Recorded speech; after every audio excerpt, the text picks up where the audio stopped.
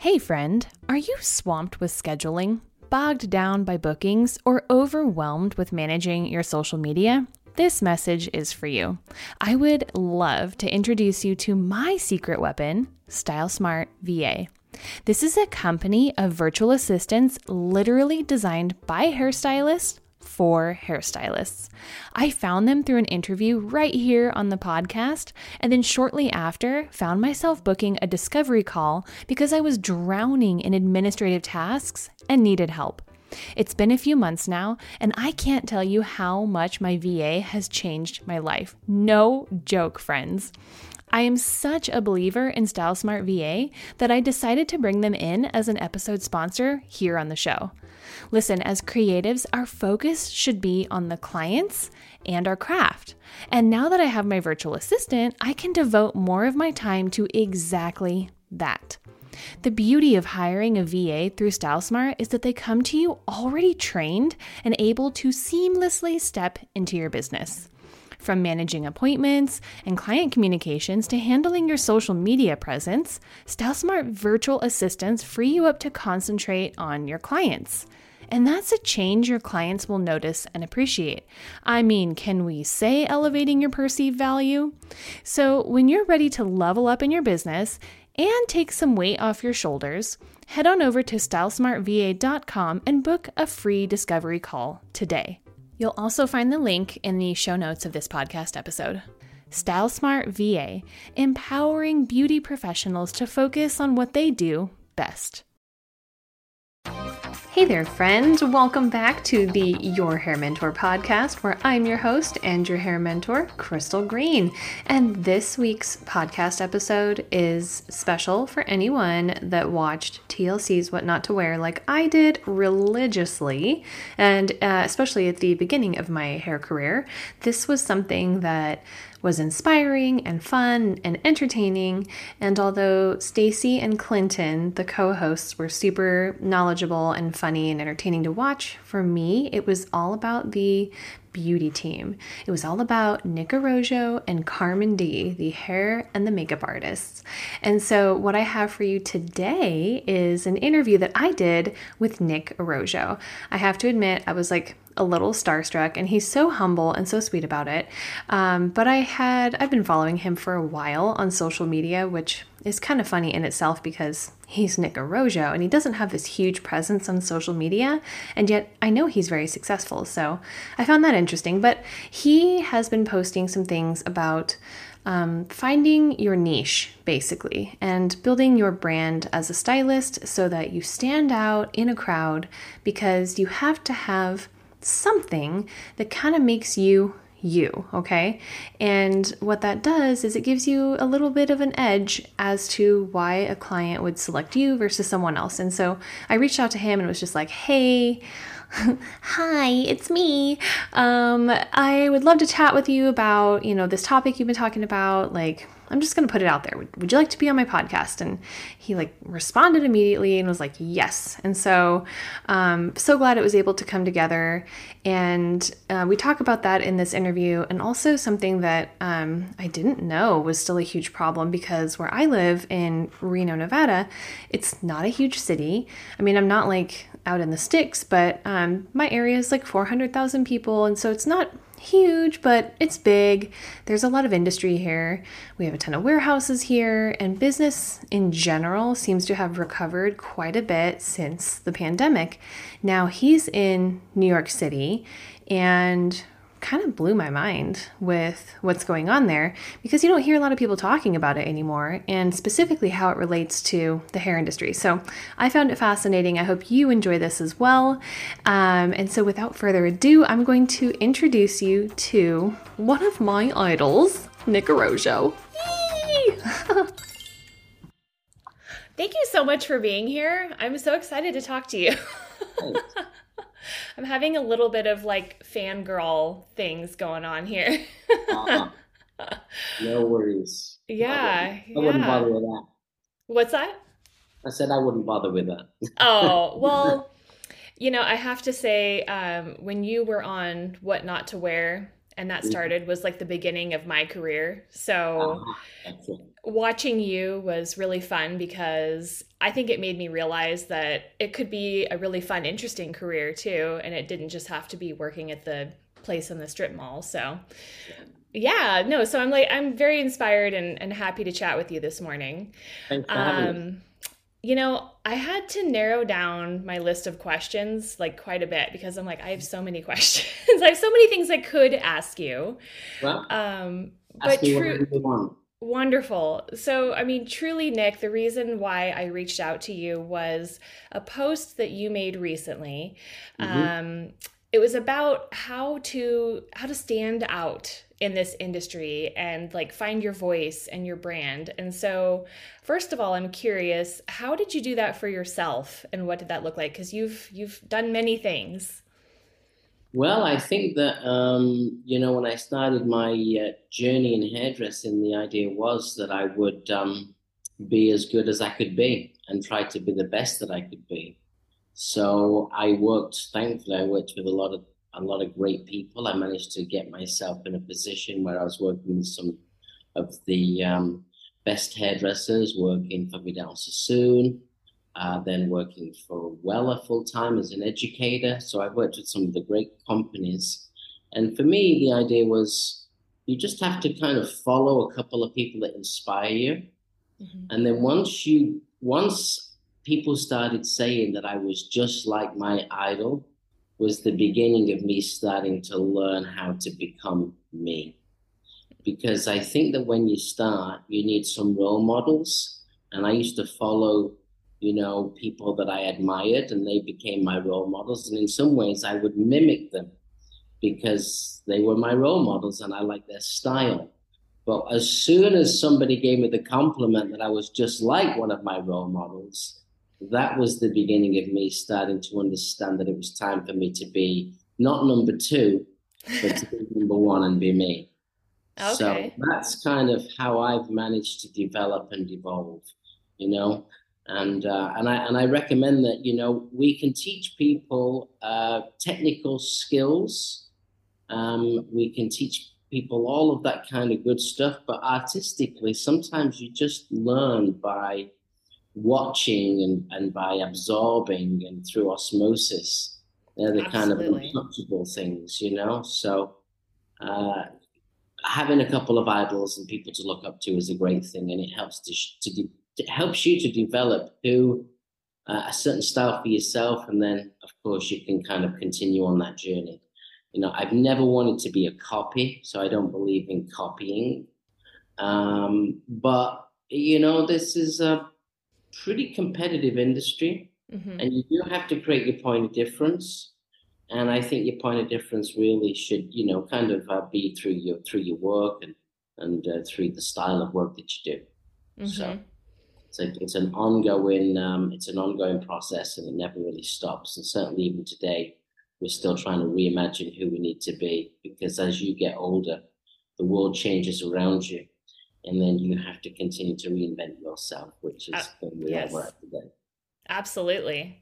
Yeah, and I think maybe these days it's easier to find people that are like your idols that you can follow because of things like social media, which really was not existent when I started my career. I know it wasn't when you started yours as well. Mhm. I think that's why I feel so attracted to you and what you're doing, because for me, seeing a hairdresser on television doing the type of hair that I liked, which you kind of do this like lived in, which I hate that word these days, but lived in, disheveled, kind of like undone Mhm. type of hair. It looks very natural. That was so attractive to me because I really did not enjoy precision hair cutting. I'm kind of more of a just like get in and feel it and touch it and move it. And that's the type of hair you did. And I saw that and was like, oh, wait a minute, this is something. I kind of like that. So I love that idea of following idols. I wouldn't even have said that I did that so much without you saying that. I'm like, oh, duh, no. Like I religiously watched What Not to Wear, not to see the outfits, but to see the hair and the Yeah. makeup too. Like Carmen D's great, and that was fun. But I was more interested in seeing what you did with people's hair. So it's so fun. I completely agree with you.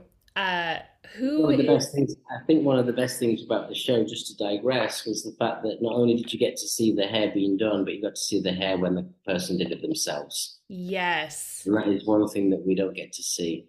We never right, get to see our client the following day, right. but I think being able to see your client the following day or a week later when she was at the reveal or he was revealing his look to his friends, you could really see you whether you actually did a good job or not, because you don't really know if you've done a good job until you go back and look at it in real life. And in reference to the kind of style of work that I do, my work is it's kind of precision based because I came from that kind of that organization, Vidal Sassoon, which is precision based cutting.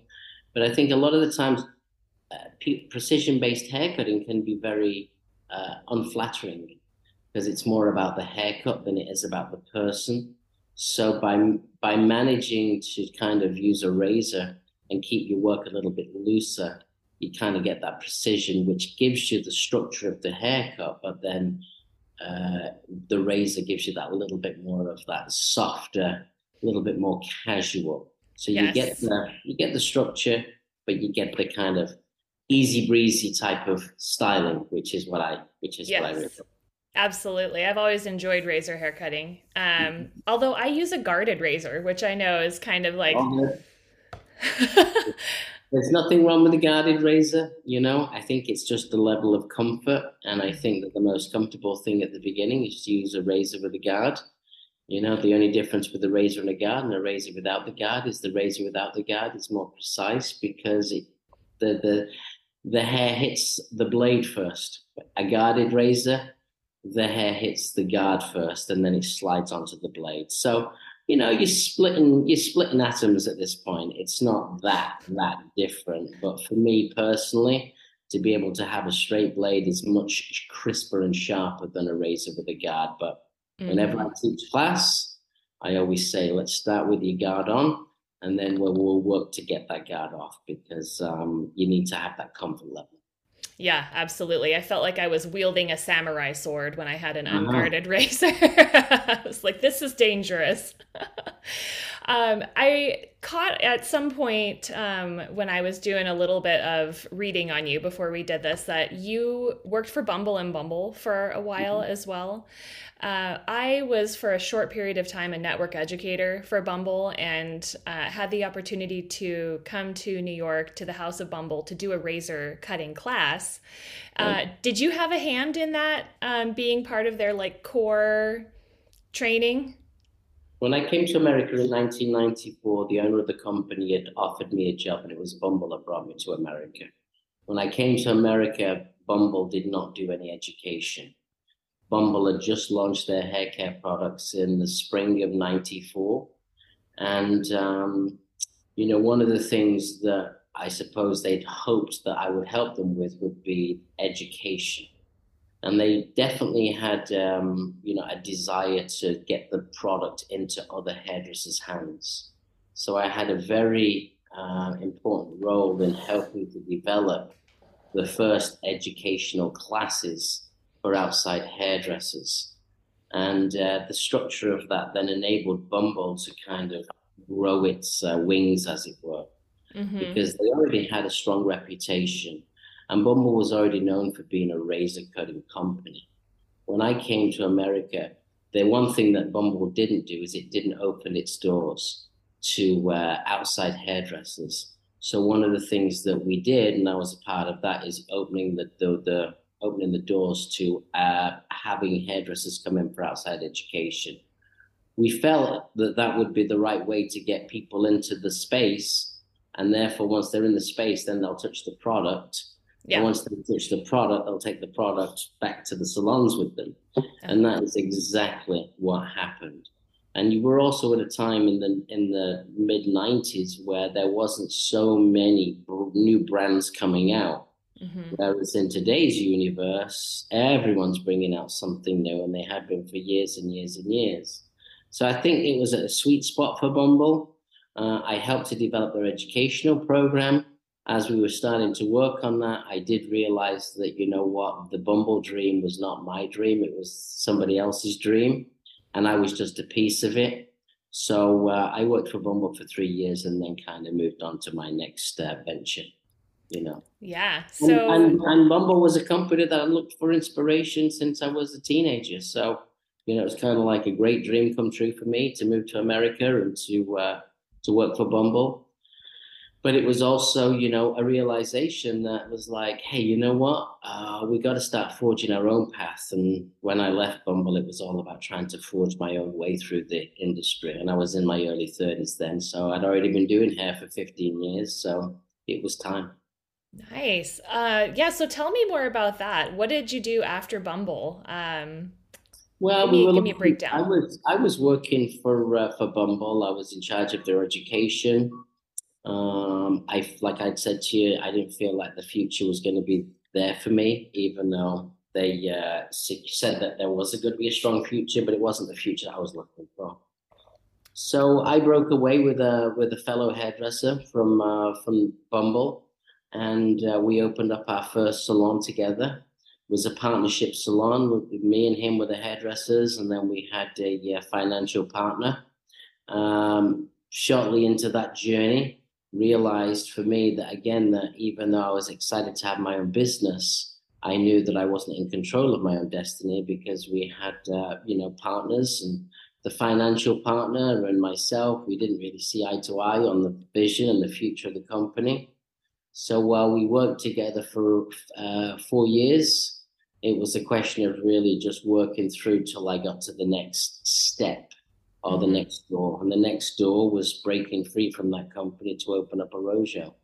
And when I did that, again, I didn't really have any financial prowess. I didn't have that much money, but I definitely did have a lot of experience and tenacity and knowledge, and kind of managed to navigate my future from not really from a financial standpoint, managing to be able to develop and evolve. If you work hard, you make money. If you work hard every day and you don't spend it, you make more money. Slowly but surely, you invest it in yourself, and you can continue to hopefully grow. Yeah. We started Arrojo in 2001, and we've been in business for what, 21 years now. Wow. And so what does the business of Arrojo do? Well, we have three different companies. One company is the salon side. Well, three different divisions. There are three companies. One's the salon division, one's the product division, and one is the education division. So the three different companies are focused on those three different aspects. The pandemic obviously destroyed most businesses and damaged my business greatly. So for the last 3 years, we've been trying to re-navigate and Hmm. navigate through some really difficult times in an environment where there's really not that much help, especially Yeah. not for salons. And there really isn't that much support out there because people don't really understand what we do. Right. When you have a big business that has been built on personal care, and then you're living in New York City, which was the epicenter of the pandemic, and now all of a sudden, personal care becomes something that you're not allowed to do because you can't be within 6 feet of each other. It's pretty devastating as a business owner to have to experience that. But we continue on our journey and see how we go. It's been a lot of Yeah. changes, and it's certainly not business as normal. It's really business kind of like, all right, where do we go now? How do we manage this process? How do we get to that next step? And what does the future look like? Because the landscape has completely changed. Right.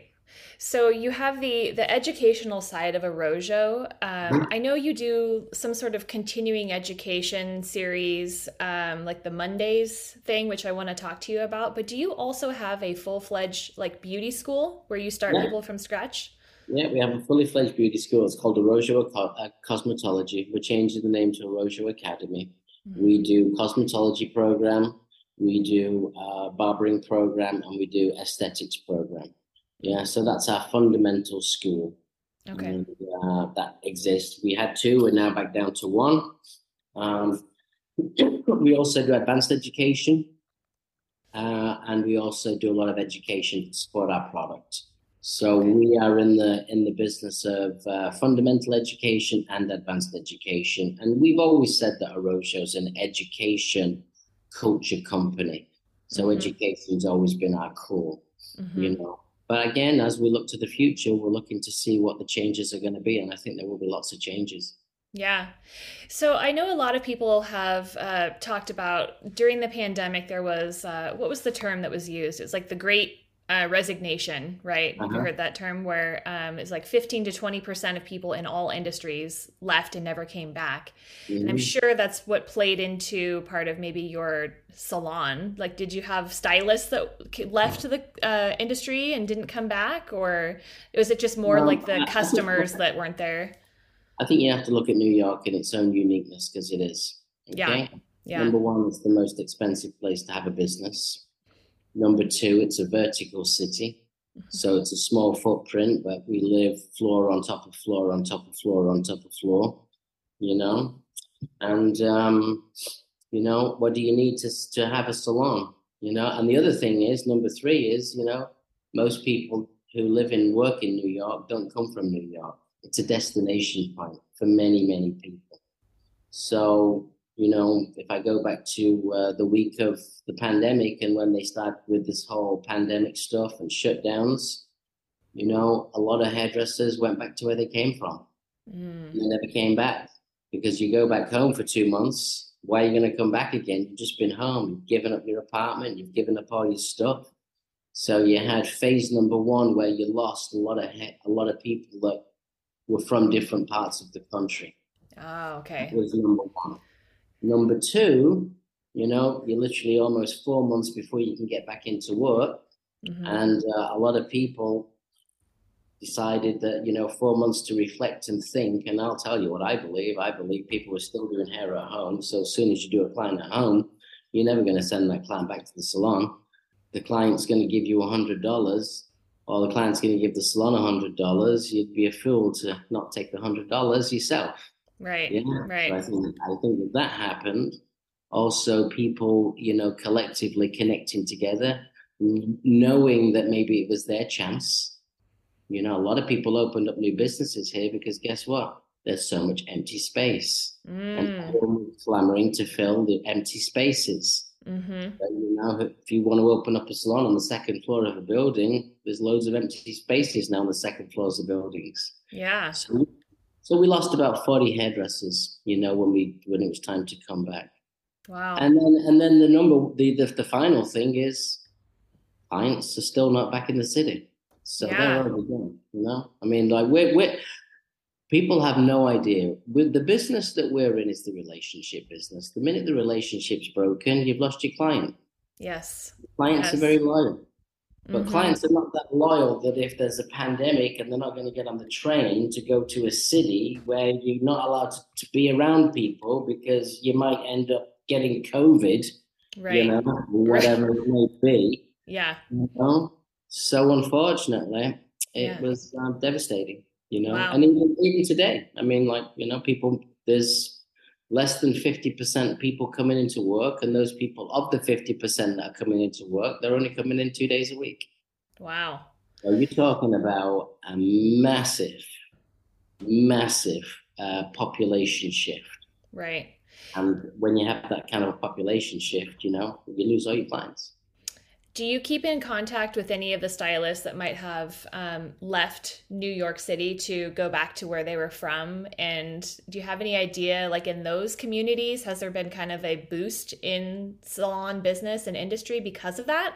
Do you Well, I know? don't I don't keep in touch with any of my stylists because I'm too busy trying to navigate my business. And once you go, you go. Yeah. You I Okay. don't have time for small talk. And I also know loads of salons in this country that are in the suburbs, and I know that their businesses bounce back pretty strong. Mm-hmm. Yes, if I Yeah. got a if I got a salon in New Jersey, and all of a sudden the people that worked in New Jersey came to the city to get to work, and now they're not coming to the city to work, they're going to go to salons in New Jersey. So Right. that's Right. logic. I believe in logic. Yeah. Yeah. No. The reality is salons in the suburbs have fared better than salons in the inner cities. Right. Most inner cities today in this country, yeah, dealt with the pandemic in a way which was devastating for business. Mm-hmm. They are now crime-ridden. Mm-hmm. Yeah, so they're dangerous. Right. And the mentality is why bother going into a city which is dangerous and disgusting? Then I can just stay locally. So, we're like, salons in these inner cities have been completely forgotten and no one's representing them. Wow. And it is what it is. Wow. So have you seen a change in the amount of people that are applying for beauty school? Like with your program or Again, not statistically, we're about even from what we were last year and the year before. mm, The school business is a very different business. mm-hmm. You also have to understand too that having a school in Soho, the square footage is more expensive. Your rent's more expensive. Your cost of living for your students more expensive. We've had students start, and then because they have to travel on the subway, they don't want to travel on the subway, so then they quit. So what used to be attractive is less attractive today. What used to Right. be attractive was a great inner city, vibrant, busy, all of that great stuff. New York used to be the city that never sleeps. Right. They put it to sleep for 3.5 months, and they're still trying to get it back open again. Trying to wake back up. Yeah. Man. Well, I will say there's one thing going for hopefully city salons is that the salon industry in general right now is experiencing, I think, kind of an elevation, or at least like looking like there's an elevation in the industry where it looks like you can be quite successful as a hairstylist based on what you can find on social media and what people are putting out there. And I think it's more attractive now to people coming into the industry than it ever has been. Why? Maybe it's a facade, but I know there's a lot of young people that it used to be kind of this like, oh, cute, you're a hairstylist, good for you. And now it's like, oh, well, that's cool. That's interesting. I hear you can make a good living making a hairstylist. So maybe that'll help kind of boost people to kind of come back into I don't an think area. it's going to No. city. No, Well, I really don't. Unfortunately, I think that yeah. that's the reality, you know. Yeah, social media. Do you believe everything on social media? Those people that are doing so much social media stuff, why have they got so much time? Right. Yeah. Yeah. Truly. Why have they got so much time? Right. You have 1 million followers Right. and you're still promoting content all day, every day. Right. Where's your business? That is such a good point, Nick. Because it's easy to get lost in, even for myself. Like I'm doing this podcast and I've got some online courses, and to me, sometimes I find someone, they've got 500,000 followers, and it's like, oh, that's a kind of a big deal. And then you go to your page and you've got 60,000, which is not nothing, but in terms of like popularity on social media, you wouldn't bat an eye at that as like a huge deal. But I know that you do great things and that you're very successful. So it's not a real reflection of success in the industry, right? So Well, I as I almost, said at the very beginning of this whole social media stuff, and I understand it, eyeballs are eyeballs, but whose balls are they? What yeah, eyeballs are looking at this stuff? And I've yeah, seen a lot of successful people on this. It's no discredit to them, but if you build your profile on social media, you build in your viewable eyeballs, and that can be a great thing. But perception can be so much more than the reality. mm-hmm, Oh, if I've got 1 million followers, it means that every class I do, I'm going to be sell out every class because I'm so popular. yeah, I've seen that not to be true. mm-hmm, While I think social media is a massive tool and something that we have to utilize and we use and we have to do all of that great stuff, it's changing so fast. mm-hmm. I And in agree. some ways, it's not good. Yeah, Yeah, because in some ways, it's like, are we really focusing now on talent, or are we focusing on things that intrigue you? right. And if you click on social media today, the caliber and the quality of the videos on the reels are spectacular, spectacular. Yeah, That someone like you and me, we can't create right. unless we say, you either hire somebody or I become a very incredible visual creative, which means that all I'm doing is doing that content. Yeah. Yes. But that Yes. content doesn't necessarily pay the bills. Right. So I don't know that you can say that the more follows you have, you shouldn't be reflective of how successful you are. Right. Right. Younger hairdressers focused on that because that's where their opportunity was. Right. Yeah. Imagine that your career is a conveyor belt and it's one hell of a long conveyor belt, you know? Mm-hmm. It all depends on where you are at the conveyor belt and where you get on, and you'll have your moments of exposure and you'll have your moments where you have to reinvent because, the best song in the world, you play it enough times, you won't want to play it again. Yeah. Yeah. Another great song. Yep. Yep. Another great song. And I think that when it comes to careers, that's what we've got to look at. I think that social media in some ways has devalued some people's careers because the Yes. landscape changed so much. Absolutely.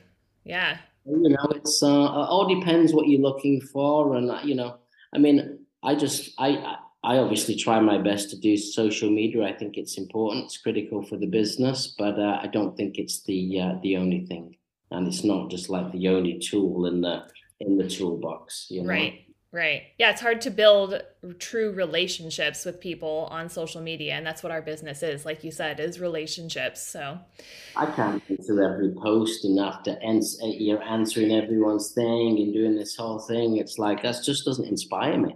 yeah. When somebody writes to me, I'll write back a quick thing, but I ain't got the time for that. I'm too busy doing business. Right. You know? Yeah. So, you talk about New York is almost, you're like kind of disenchanted sounding when you're talking about life and business in New York. I'm curious, do you see yourself staying there long term, or what are your No, I don't feelings? know. I mean, I don't know if I'm disenchanted. I'm just realistic. Yeah. Good point. Good point. There's nothing Uh-huh. disenchanted about being realistic. You can walk out on the street right now and you'll see, instead of there being 100 people that you can see, you'll see 10. Wow. But the rent didn't change. Okay, the rent didn't change. The bills didn't change. In fact, they've all went up. Oh, And the cost of business has gone up. So it's the reality. yeah. Yeah. And you want to go and have a look and see how many famous hairdressers in New York City have gone out of business. Mm-hmm. Yeah, go and check it out. You'll see how many have gone out of business Mm-hmm. because it's impossible to we're in a low profit business. Right. Right. Okay. You don't make a lot of money. Is that your studio? You have a studio Yeah. there. Yeah. You're controlling your own destiny. Right. Yeah. My studio's 100 times bigger than that, 1,000 times bigger than that. And Mm-hmm. my destiny is based of all the employees that work here. Mm-hmm. So it's a very different animal as you grow, develop, evolve. Yeah. And when somebody pulls the rug from beneath you, which is Mm-hmm. what happened, Mm-hmm. then you've just got to try and navigate and deal. Yeah. New York will always be New York City, which is obviously an exciting thing. And I've lived here for 28 years, and it's been a great, great journey. And you've got to keep your eyes open for the future. Mm-hmm. You keep doing the same thing, and it's not working. Plus, you have to think about what inspires you.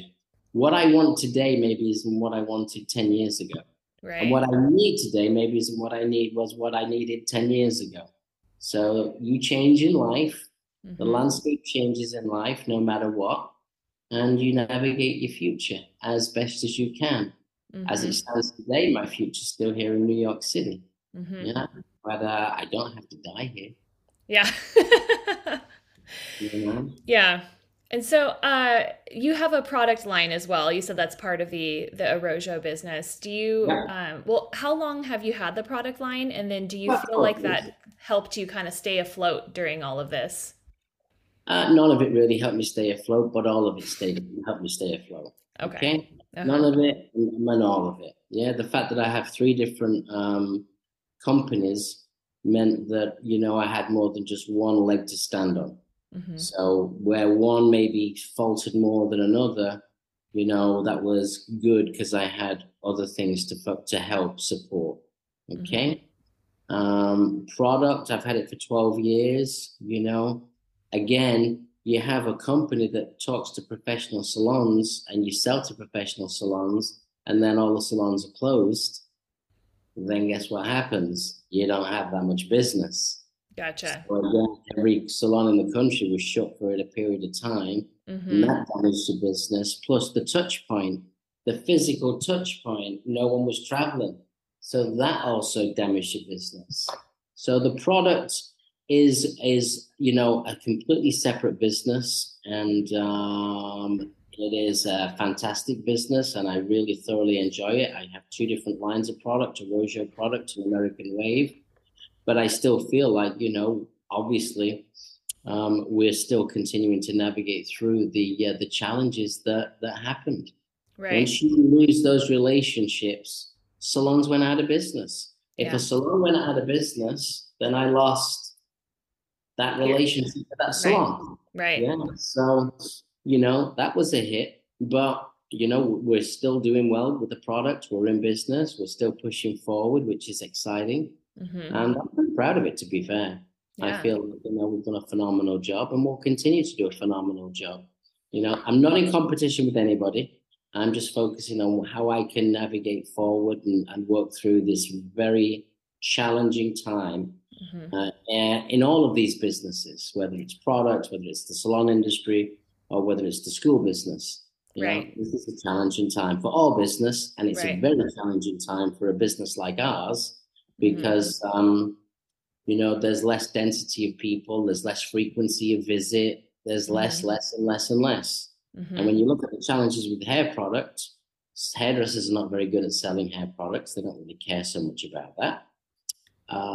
There's always a reason why you're not successful. They usually blame it on Amazon. Amazon is kind of like a bit of an evil monster. Yeah. Yeah, Yeah. you can't. The world will not live without. Right. Okay, so it's a bit like we used to say 10 years ago, diversion, diversion, diversion. Mm-hmm. Nobody even mentions the word diversion anymore. No. Okay, it's completely redundant. So I think in today's universe, you've just got to look at trying to, build your fan base and people that fall in love with your product, and you've got to, you know, um, stay focused on how you're going to do that, and whether it's selling to professional salons, independent hairdressers, some retail stores, a combination thereof, online. They're all the areas that you have to focus on, and you cannot turn down a channel. Right. Because if you turn off a channel, you're limiting your chances of surviving. So you And do of sell direct to consumers too? course, I got my Okay. clients. That every salon sells direct to consumers. Right. I mean, Yeah. like you don't just use like the exclusivity of the salon to then sell it to a client. You allow clients to order like from the website to What do buy you think? products? What I do mean, you I think? would guess so, right? Yeah. Yeah. Yeah. Yeah. I mean, don't close down a channel. Right. Listen, everyone's got people have opinions, and their opinions, everyone's got an opinion, Uh-huh. but it's like, who cares? Oh, don't sell it, oh, you can't do this and you can't do that. Why not? Yeah. Yeah, Absolutely. what's one of the most successful products in the world? Coca-Cola. Yeah, you're going to every bar, you're going to get a Coke, and they might say, "Oh, we got Pepsi." Right. Right. Everyone's selling it. Yeah. So it's like, I'm not going to drink Coke because everyone's selling Coke. I Yeah. mean, at the end of the day, when you're in the product business, the idea is you've got to make raving fans as hairdressers, raving fans as consumers. And if you can do that, then you can continue on your journey with your product. Yeah. If you can't do that, you can't afford to stay in business. Yeah. And the cost of products now have doubled. So a product used to cost $253, it's now $6. Yeah. Mm. So the economy of scale's doubled. And, usually when things get tough, all of the smaller companies get crushed. Right. The big companies survive. Mm-hmm. And who's the biggest company in the world? L'Oreal. Yeah. Yeah. L'Oreal's the biggest company in the world. Right. And what did L'Oreal do when it was really good during the pandemic? It was great because they sold home hair color kits to I know. everybody. Right. Yeah. Right. So, and they're a professional company. Yeah. So Yeah. it's, Yeah. it's, just let's just move forward and not worry about what other people do. Just focus on what you do. Right. Focus on how you can create success. Yeah. You know. My job in life is not, oh, I'm just going to be, there's no such thing as professional hair care anymore. Right. I know it's all muddled up with it's all together. Yeah. It's hair care. Yeah. Yeah. It's hair products. Yeah. It's hair products. Yeah. Okay. Yeah. And if we really care about professional, Uh, yeah. then all of your hairdressers won't have bought Dyson blow dryers because Mm-hmm. they're retail blow dryers. Yep. But a lot of hairdressers got behind Dyson. Yeah, I did. I bought it. Yeah. There you go. I know. Have you seen that new style of hair dryer and curling iron and flat iron that's come out from, I believe it's called Hair Buron? Have you No. heard of this technology? I don't know. I don't know. It seems too good to be true what they're What promising, but they're massively expensive, and is it? um, it's like $700 to $1,000 per tool, depending on which one you get, and they're supposed to make the hair healthier. Nice. It who knows, but I'm such a sucker. I'm like, oh, interesting. You know what I say? If it's too good to be true, I it's usually know, I know. But I thought that about Dyson, and then I ended up getting one. I'm like, I do like this Dyson blow dryer. well, I'm glad Nick, you're happy. yeah. Have you considered stepping into the online education space at all? Like, does that interest you at all? Because you don't do anything online currently, right? It's all in person education. We were like, I think that we were one of the pioneers for online education. If we go back, 15, 20 years ago, we were ahead of the curve. We had strong online presence with our subscription. We had a Really? subscription model, yeah, in the beginning of probably from 2004, Uh huh. 2005. So we really, we kind of was at the forefront of that, I felt, and was doing a very good job. But then, what happens is you focus on other things, and then all of a sudden, what you just did was becomes a little bit old. And I'm seeing what's going out there right now, and I just feel like, and we have a digital studio that we can do online education. We do online education. We do live classes online. Mm, We have all of those things. We've really, supported that, but we've not gone into the subscription-based business model because I think the competition's too much right now. And yeah. I think you've got to have a sweet spot. And I also think that you've got to think about where you're going to be and what's going to inspire you and where do you put your energy. There's only so many hours in every day. So we have really over the last 2 years done a lot of research. We've done a lot of recording. We've done a lot of stuff for that.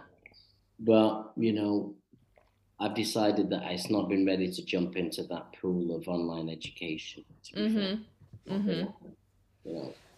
I You feel like chase you it, would be so yeah. charismatic to watch in classes. I feel like, I understand that, but you can chase it to the bottom. Yeah. yeah, yeah.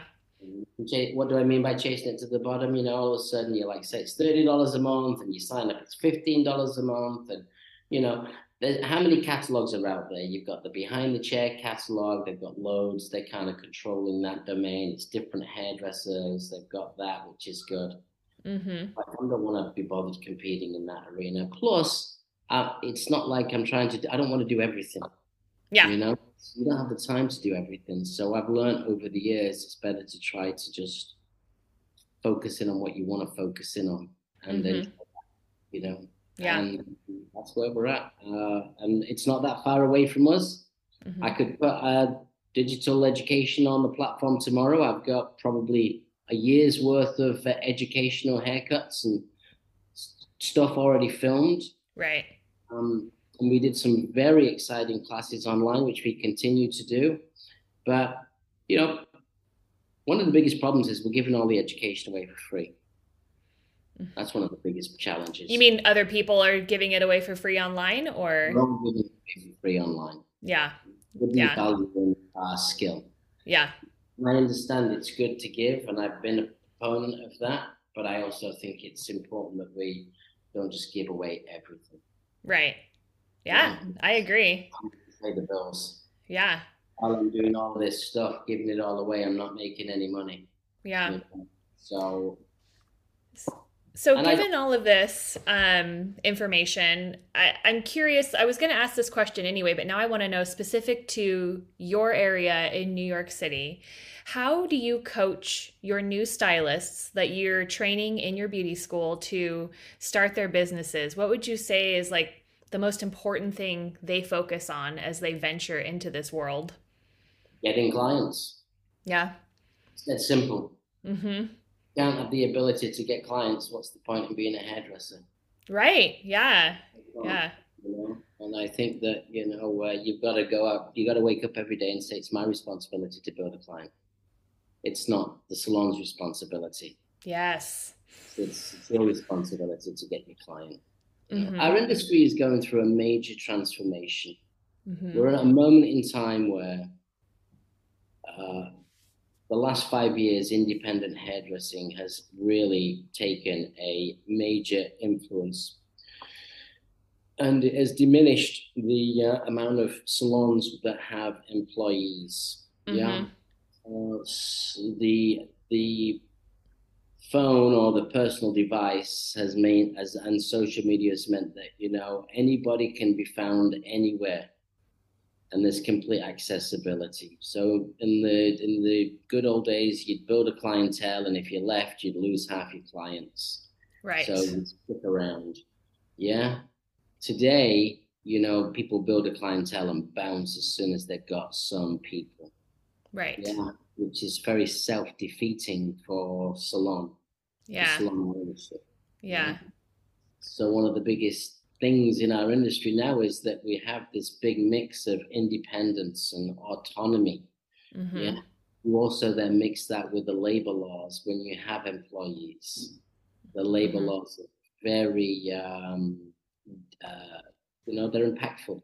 Mm-hmm. The hourly wage is impactful. It's high. You got to train you train your employees. It costs a lot to train them. You got to provide health insurance. You got to provide all of this magical stuff. and at any point, your investment can leave. Yeah. At the whim of themselves. Yeah. So, I used to say to get one great hairdresser, you'd have to train 10. Mm-hmm. Well, now, you train 10, that one great one might leave within 6 months. Mm-hmm. So now it's a very difficult prospect. I think the industry needs to have a self-reflection moment. I think so too. I don't know that this trend is going to stay, because it's great to go out on your own and be your own boss, but not everyone is cut out to be their own boss. They might be really creative and wonderful, but they might miss the leadership. And Nah, I disagree. No, you don't think so? I mean, because here's the thing. So I'm independent. I have my own studio. I really miss some salons that I used to work in for the camaraderie and the idea sharing and just the social aspect of it. And if I could find a salon that I felt was my vibe, I would probably go work there. Yeah. Well, you wouldn't. You'd probably rent space there. Right. Right. That's true. And that might be because where we live in Reno, Nevada, there seems to be more booth rental. That's kind of more common in like smaller cities and suburbs, right? In larger cities, they tend to be more commission or employee-based salons, right? I think all that's changing. Really? I think all that's changing. Yeah. Man, it's kind of sad. Like I have these romantic memories of, big thriving salons where you walk in and there's just this like energy in the air of everyone doing hair and everyone's feeling great and getting pampered. And salon suites are quiet. They're awkward, quiet hallways, full of people doing their own thing in these closed doors. Yeah, I've never been a fan, and I'm still not a fan. Yeah. I don't believe salon suites are the future. I think that, independent hairdressers working together is the future. Mm-hmm. That's what I believe is the future. Meaning like booth renters or like people collaborating to own salons together? No, I mean, I think let's get rid of the word booth renter because it sounds so disgusting. It does, I agree. Yeah. I think independent artists working in environments that allow people to be independent. Yeah. Mm-hmm. People to be independent, but also provide the framework for camaraderie and connectivity. So we have a salon in Brooklyn that we are transitioning. It's called Studio. It's a membership, and it will be exactly what we're talking about. And we'll see whether we can develop that concept and see where that goes. Okay. Because Meaning I do like, believe I think people should work together. I think it's important for you to work together. I don't like the idea of being on my own little room on my own. I'm mm-hmm. not inspired by that. I think we need to be around each other. I also think from the environment and it's great to have creativity around you. Yeah. Yeah, so I do believe that a membership club is coming, and that's what we're trying to create. That's what our goal is in our vision. I love that idea. So So clients pay a membership fee to belong to that salon, or hairdressers, hairdressers pay to be a member of an oh, environment that they can then rent space in the wow. environment to run their own business. That is That's the future. fascinating, Nick. Oh my gosh. I love that idea. So That's just take very yeah. take away all the walls and let everybody become a member, and they have to join. And when they join as a member, you have the ability to at least edit what you like and what you don't like, and you can have a code of ethics, rules of conduct. This is what we're cultivating, and I think in a respectful, cool environment with everybody independent, I think you get the best of all worlds, and that's really where I think the future is. I think that's really, really fascinating. Yeah. I've not heard of anyone doing anything like that. There's a Wow. few people out there that have been doing this, and I think Yeah. they've been doing it pretty well. And obviously, nothing's new; everything's borrowed. The Mm-hmm. question is how you put it all together. Yeah. Yeah, Yeah. it's like you can go into the same store and you can put clothes together differently than the way I would. So in our industry, we just can put things together differently and make it like maybe just that little bit more unique for your idea and concept. Yeah. Yeah. Wow. Well, that is so awesome. I just have one more question for you because No problem, because I got one more client. I'm knocking my door, okay. said with my client. Okay. So let's do it. All I want to know is what does time off look like for you? Because it sounds like you don't have any. I don't have any time off. I work Yeah. 7 days a week. Yeah, so I don't look at my life as I don't look at it like there's a job and then there's off time. I Mm. look at it as just a job, and I got lots of stuff to do. Mm. And work-life balance, I don't know what that is. I think if things are going really good, you don't care about work-life balance. If things are going bad, maybe you might care about what they call work. Yeah. But ultimately, at the end of the day, it's like what floats your boat. And for me, I've been very fortunate that I've done really well out of this career. And even though these times have been difficult, we're navigating forward, and you learn to love the difficult times as much as you learn to enjoy the successful times. I There's don't a think you're you never fortunate. learn, I think you you're never driven. learn. Well, I'm driven, but you never learn when everything goes well. You learn when things don't go so well. Hmm. So I look for the, I look for the good in the challenge. Yeah, Hmm. and listen, my happiest moments are when I'm with my family and my kids are happy. And you're only as happy as your least happy child. So that's where how I, that's how I operate my life. I'm going to write that one down and use that for later. You have Well, kids? thank you so much Do you have for chatting. Oh, yeah, I have kids. Yeah, I have a 5-year-old boy and an 8-year-old girl. So, yes, it's so true. If the wonderful? 5-year-old boy is not happy, the whole family is not happy. There you go. There you go.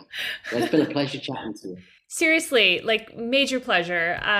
You are inspiring. I knew you were driven. I knew you were talented, but I did not know you were so driven. So thank you.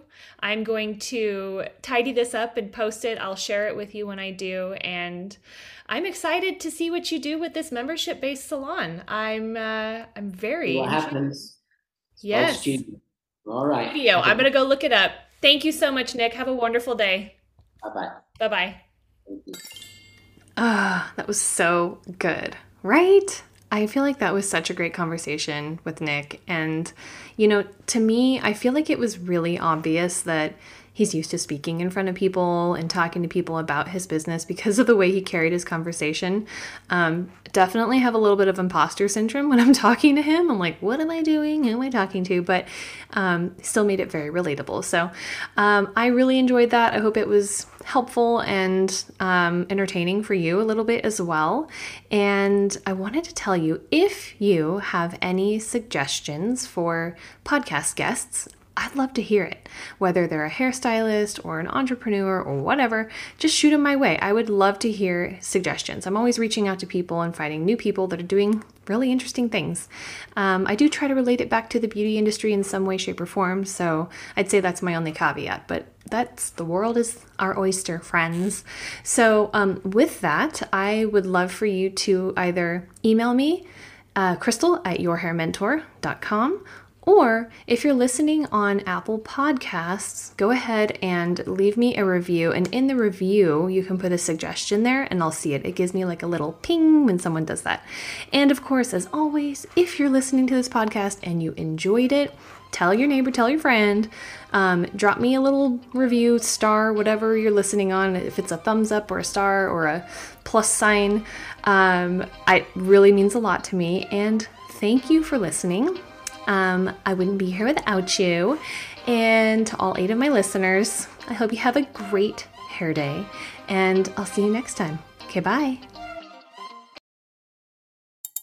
Hey friend, Crystal here, and I've got something special for you that's too good to miss.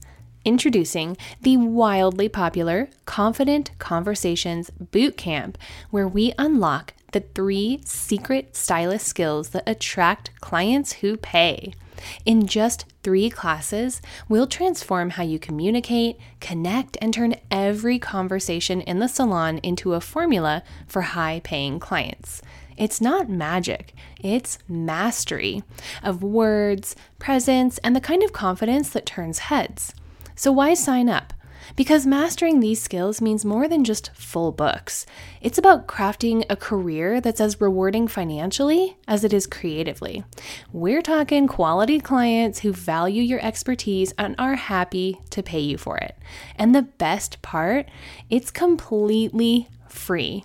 You heard right. It's my gift to you, friend.